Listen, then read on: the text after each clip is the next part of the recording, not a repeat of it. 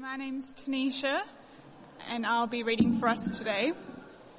We've got two Bible readings this morning. The first one is from the book of Acts, chapter 9, verses 1 to 31. Meanwhile, Saul was still breathing out murderous threats against the Lord's disciples. He went to the high priest and asked him for letters to the synagogues in Damascus, so that if he found any there who belonged to the way, whether men or women, he might take them as prisoners to Jerusalem.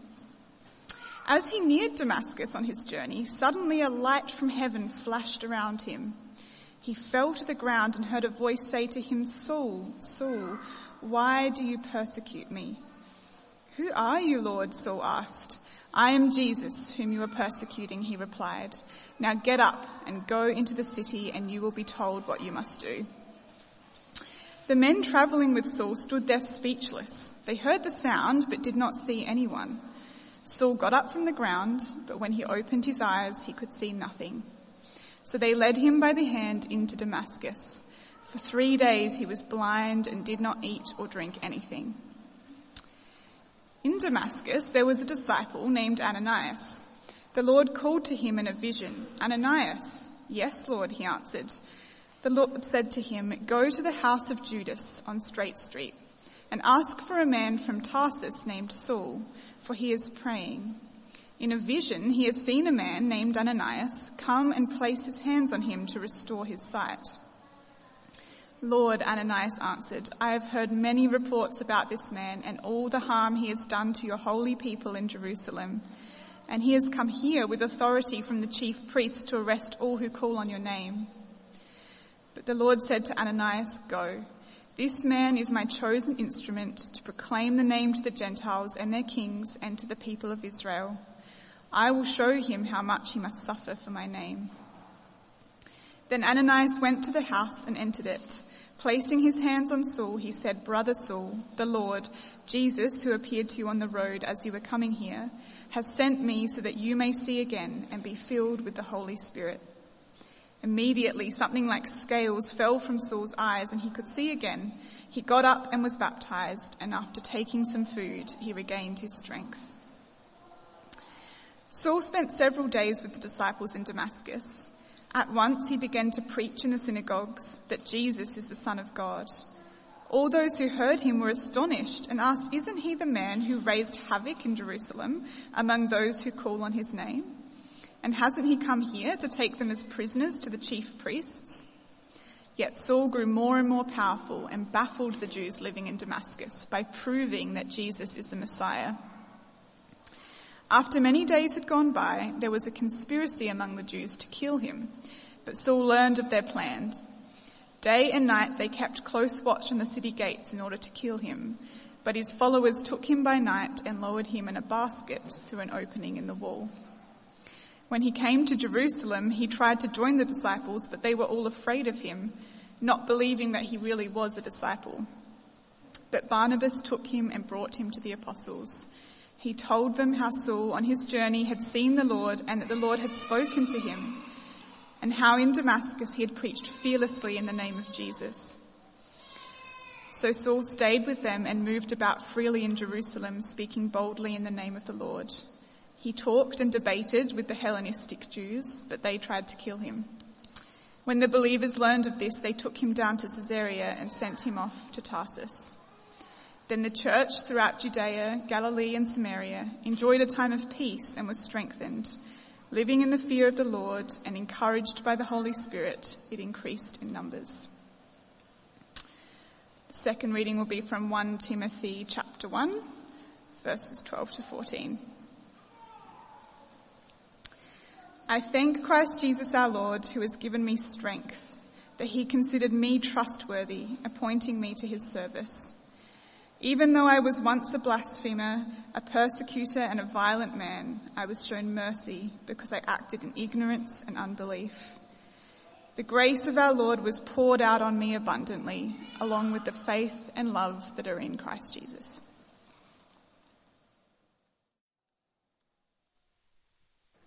Our time in Acts has led us, in chapters 1 to 7, to ask the question, What can stop the mission of the risen King Jesus?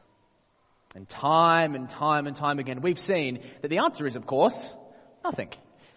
Nothing can stop the mission of the risen King Jesus. But last week we took a turn. From Acts 8 onwards, the question changes. It's not so much what can stop the mission of the risen King Jesus. The question really is, who? Who is Jesus for? Is anyone too far from God's redeeming grace? We saw that last week in Acts chapter 8 with Philip and the eunuch.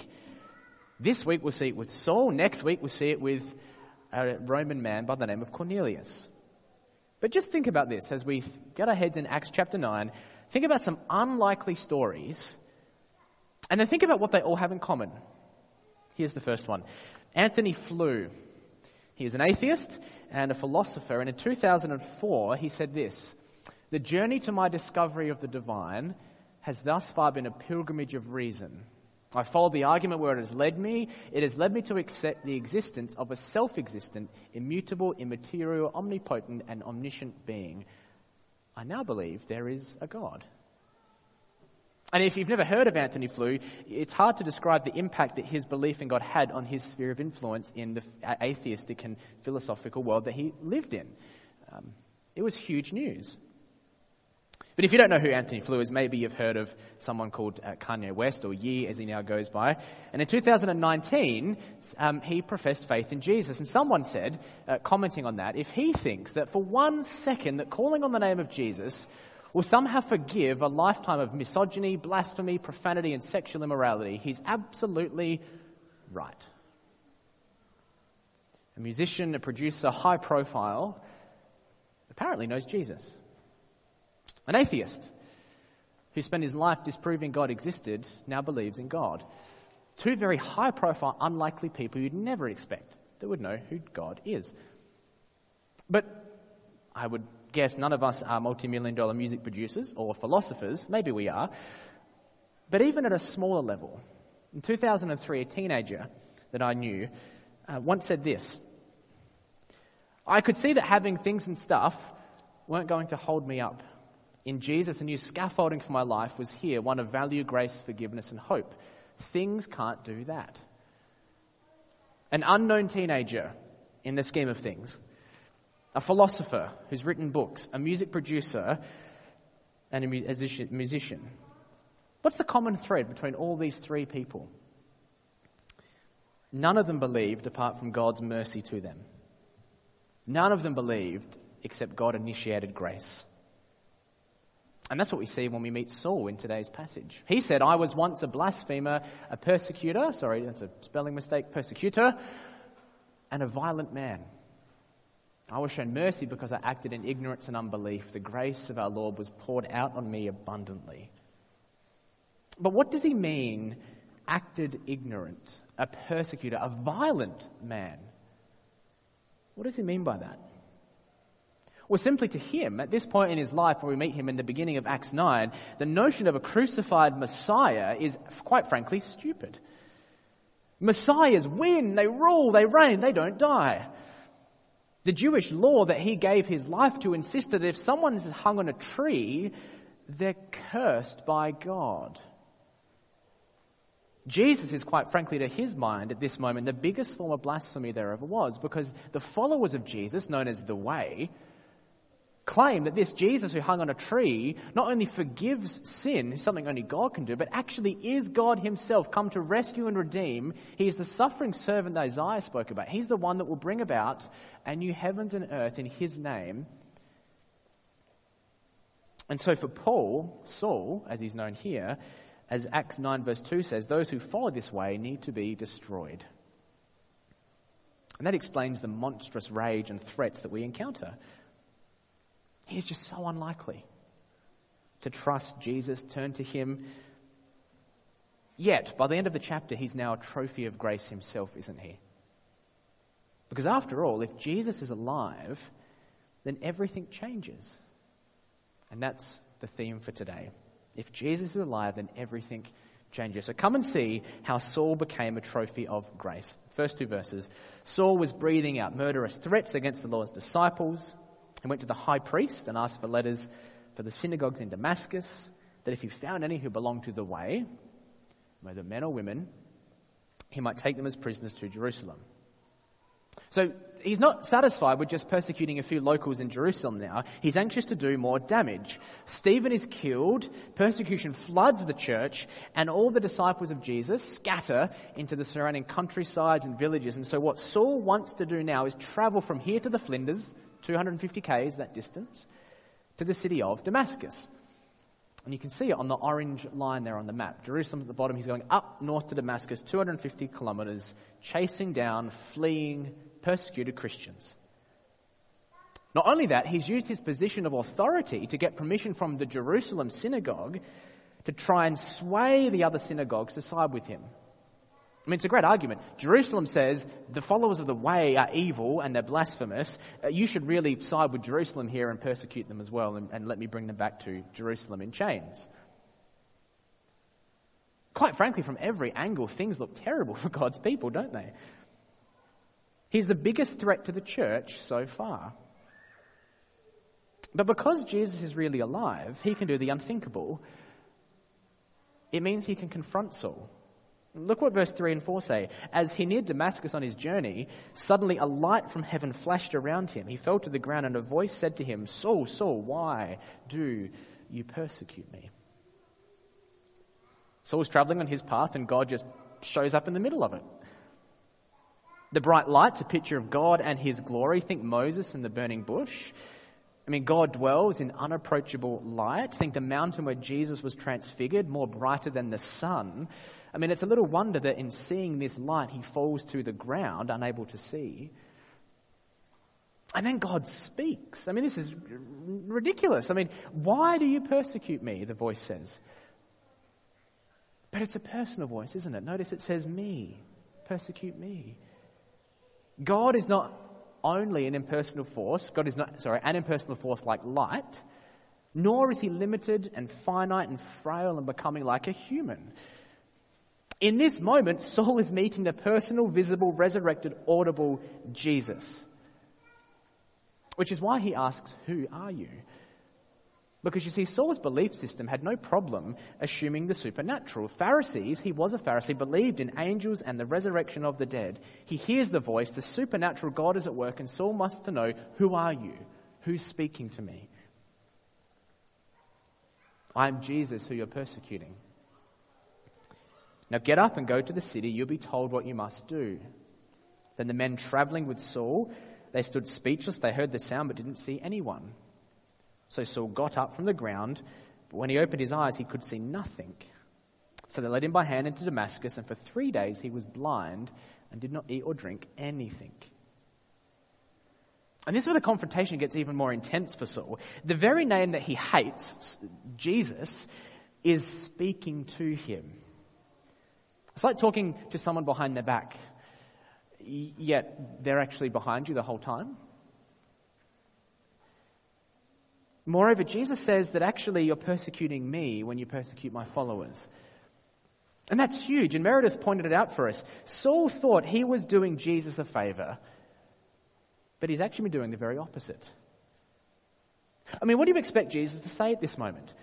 I mean, such power, such divine revelation, light, the voice. What would be fitting for Saul if you were God, let's assume, and someone's persecuting you very intensely as you're trying to get your new church started, and you should obviously squash them, shouldn't you? You should nut it out. You should stamp it down. You should make him suffer. Jesus suffered. I want you to suffer. Get revenge. Or what about redirecting him? What about showing him mercy? What about undoing Saul totally, bringing him to the end of himself? What about giving him a new purpose based upon grace, not hatred? Because that's exactly what happens. Get up, go to the city, you'll be told what you must do. He's weak. He's at the end of himself. He has to be led by hand. He doesn't eat or drink for 3 days. He's temporarily blind. You see, those who encounter God walk away with a limp, not a strut. like Jacob in the Old Testament. Weakness and humility are the way of Jesus. No swagger is needed. And for 3 days, as he's shut off from the outside world, unable to see, the lights are going on in his mind and his heart for the very first time. God is the one to convert him, right? 3 times in this narrative, in verse 6, 11, and 15, God commands his people what to do. God takes the initiative. Because not only does God call unlikely people, changing their entire worldview by his grace, he asks his people to think in new categories as well. It's just getting your head and your hands and your heart around the new categories God makes is always a little bit tricky, and we're a little bit slow, to be honest. I mean, after all, if you just found out Saul was converted on Twitter, what would you do? Would you retweet and say, no, rubbish, don't believe it, he's faking it, his life's messy, there is no evidence of grace, he's just wanting to actually persecute people more, he's pretending? I mean, that's probably what would happen. Well, it's good that we meet Ananias at this point, because he is just like us. He found this really hard news as well. Meet Ananias in Damascus, a disciple of Jesus. And the Lord called to him in a vision and said, Ananias, and he says, yes, Lord. Go to the house of Judas on Straight Street and ask for the man from Tarsus named Saul. He's praying in a vision. He's seen a man named Ananias. It's you. Come and place his hands on him to restore his sight. And then Ananias swallows hard and obviously has razor blades in his mouth and his stomach gets butterflies because he said, Lord, I've heard many reports about this man and all the harm he's done to your holy people in Jerusalem. He's come here with authority from the chief priest to arrest all who call on your name. But the Lord said to Ananias, go. This man is my chosen instrument to proclaim my name to the Gentiles and their kings and to the people of Israel. I'll show him how much he must suffer for my name. And then Ananias went to the house and entered it, placing his hands on Saul. He said, brother Saul, what a change. The Lord Jesus, who you appeared to you on the road, sent me so that you may again see and be filled with the Holy Spirit. Immediately something like scales fell from his eyes. He could see, got up, ate, was baptized. Ananias is called on by the Lord. Divine revelation. Old Testament, Samuel, like Saul as well. And he has a vision of the Lord, just like Saul does. But the difference is, of course, Ananias knows who the Lord is, and he says, yes, Lord. And this is great. The yes implies ready and willing for action. You know, yes, I'm ready. Tell me what to do. I'm excited. You've called on me, Lord. This is great. I've had a vision of God. He's going to tell me to just do something wonderful, and it's going to be encouraging and the best thing ever. I just can't wait. It's going to just make me so excited. And so the Lord says, go to the one person who's killing and persecuting Christians. I mean, you'd just not expect it, would you? He's spluttering. Hold on. I think you've got the name Saul wrong. Maybe you meant, Saulos or someone or whoever.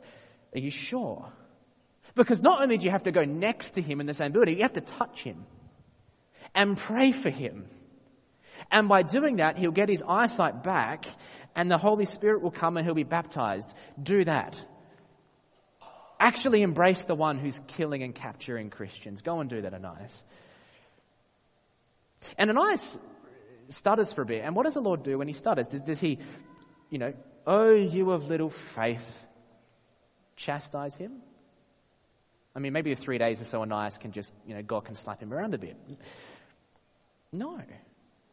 Just like Saul, God gives grace and purpose in his response. This man is my chosen instrument. God finds his people in strange places, are persecuted to be the greatest church planter and missionary and theologian. In the wilderness for John the Baptist, a manger and a small town for the Messiah, fishermen for the apostles. In front of me, living, walking, breathing stories of God's grace finding you in such strange places where you're at.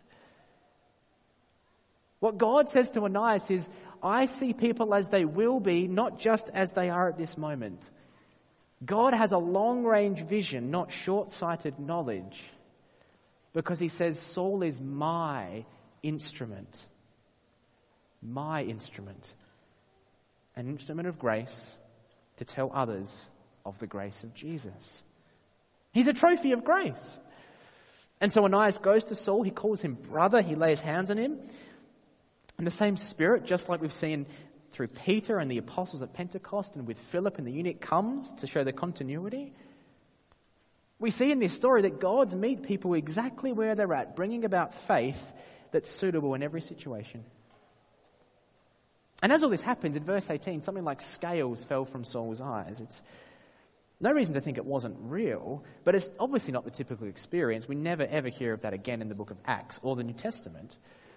But the point is that Saul is having a very physical experience of what all of us go through spiritually. Our eyes being open to see Jesus, being filled with the Spirit, baptized in water. You see, this big picture that Luke's interested in telling, who's the author of Acts, is that even the hardest heart can be softened by grace.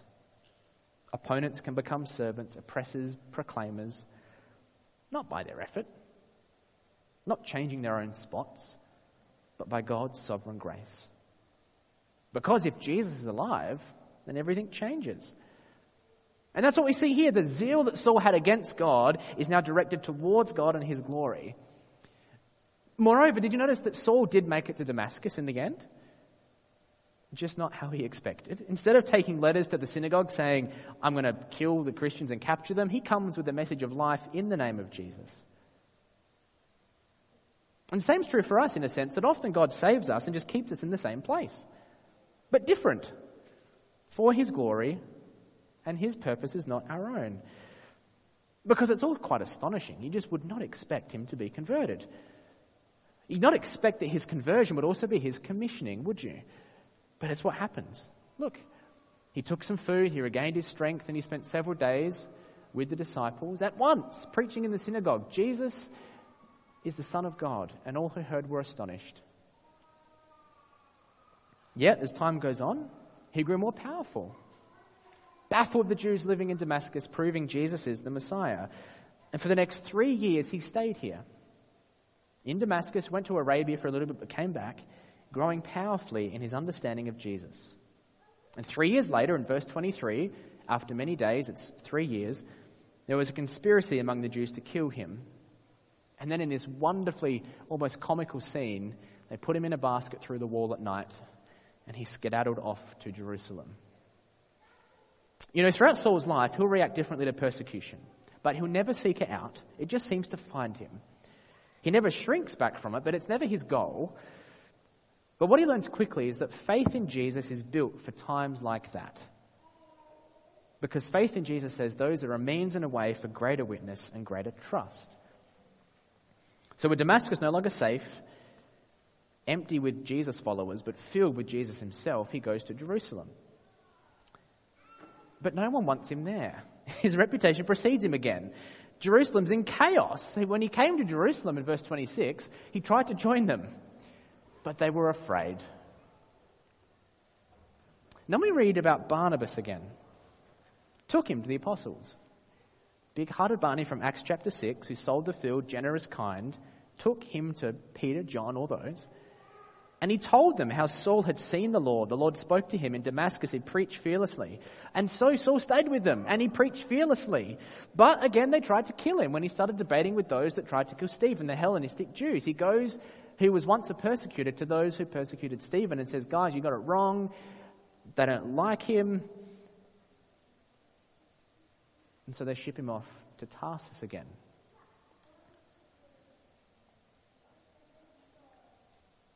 With open arms and a credible character, Barnabas can reassure that Saul is genuine, because a testimony is a powerful thing. Credibility and genuineness is something that we hold dear in Australia too. We celebrate authenticity. But you know, we're hopeless at forgiveness too in our culture. Cancel culture has no room for grace or mercy or mistakes. And you've seen this with the text messages sent around the politicians this week, haven't you? But into this, what the church can do and should do and is able to do is to be a people that proclaim and show a message of divine grace and forgiveness. That sinners and failures are welcome. That God's grace covers and redeems, and we exist to show that. Because Saul stayed with them. They didn't ask him to leave politely. They embraced him. Peter and John show the same grace that Jesus has shown them to him. This is the kind of church that breathes in deeply God's grace and exhales it to others. And he's allowed to move about freely. They didn't restrict him because of his past. They're on the same page, united in Jesus. And then things go sour. And so he has to do a long journey now. Pink line and yellow line, Jerusalem, Caesarea, all the way up to his home in Tarsus. And for 11 years, 12, 13, 14 years then from his conversion, Barnabas travels in Acts 11 and knocks on his door and says, "Hey, Saul, remember me? We have a job to do, let's go." But even though Saul's left, his reception had a positive effect. Peace rippled through the church. Look at verse 31. The church throughout Judea, Galilee, and Samaria enjoyed peace and was strengthened, living in fear of the Lord, and encouraged by the Holy Spirit, it increased in numbers. This is a marker that Luke put in there so we know what's going on. All the places we've seen so far in Acts, Judah and Samaria mentioned, and the places we haven't, like Galilee. But one united, it's singular church. The church enjoyed peace. We've seen the church expand and face hostility. We've seen lives changed. But what we're learning here at this point in time is the church doesn't need to fear those who persecute it. They do need to fear, just not the persecutors. Notice how Jesus redirects it. And I find it so wonderful that in a chapter full of fear of Saul as a persecutor, then fear of Saul as a Christian, it ends with a fear that makes them strong and encourages them, and as a result they grow in number.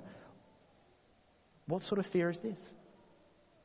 It is a fear in the living God, a culture of grace to others, and of fear towards Jesus. But what does that mean? It's a dual picture of Jesus, gentle and lowly, caring deeply for us as flawed failures by his grace. But the one who reigns and rules as a universal king, sovereign over every life to whom we will give an account. Fear him. Fear him who has that authority. He says it in Luke, doesn't he? Fear him who knows all the hairs on your head. But if you die, not a hair on your head will perish, actually. I mean, to say it bluntly, who cares what happens to a Christian in this life? To live is Christ, to die is gain. We can't lose, because if Jesus is alive, then everything changes. Even who we fear. And by God's grace, that can be true of you and me as well. So in Acts 9, as it began, great fear and hostility, God's people relentlessly hunted at the greatest threat to the church, Saul. However, God can overcome the rage by converting him, showing us and the Christians in Damascus and Jerusalem that his grace is never too far from even the most unlikely person. Saul was a trophy of grace. That a dramatic event changed his whole course of life, and he quickly shifted from a persecutor to a preacher. And while it was a shock for most people, as time went on, Saul's life and character began to speak for itself, and with the help of kind-hearted Barney, the church shows him and us just what a culture of grace looks like. They accepted him, even protecting him when others came after him. And all that is a vivid reminder that the right fear of God is important. That persecution for belonging to God is a real thing, but that God uses all things and unlikely people to show grace to more and more. And that's where we'll land it. God is welcoming all kinds of people, even those who look like the most unlikely.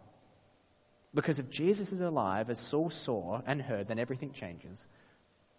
But sometimes it's hard to see when there's persecution.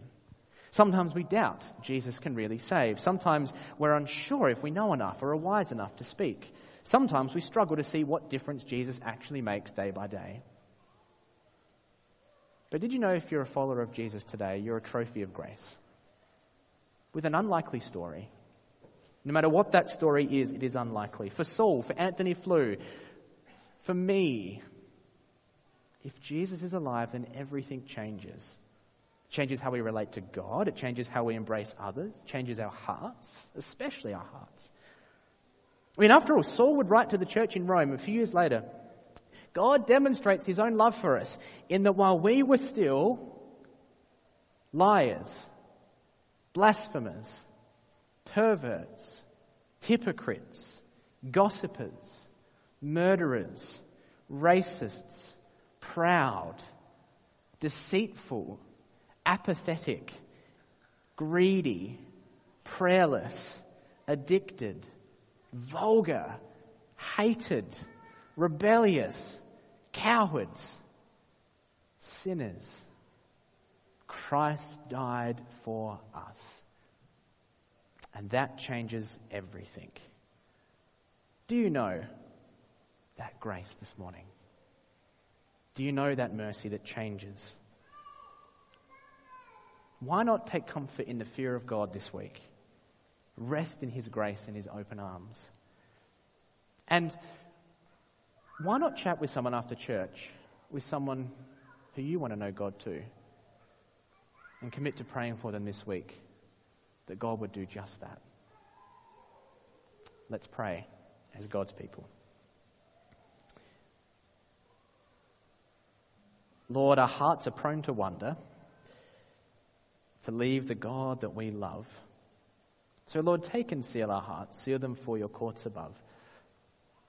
It's only by your grace that we stand. It's only by your grace that we have hope, and we want to rest in that. So to everyone here, would that be our story? That we would celebrate through tears and gritted teeth and joys that you are our God. You are full of mercy and grace to us. And would you save those in our life, in our sphere of influence, who seem so unlikely? Bring them to faith and repentance in Jesus, we pray. Amen.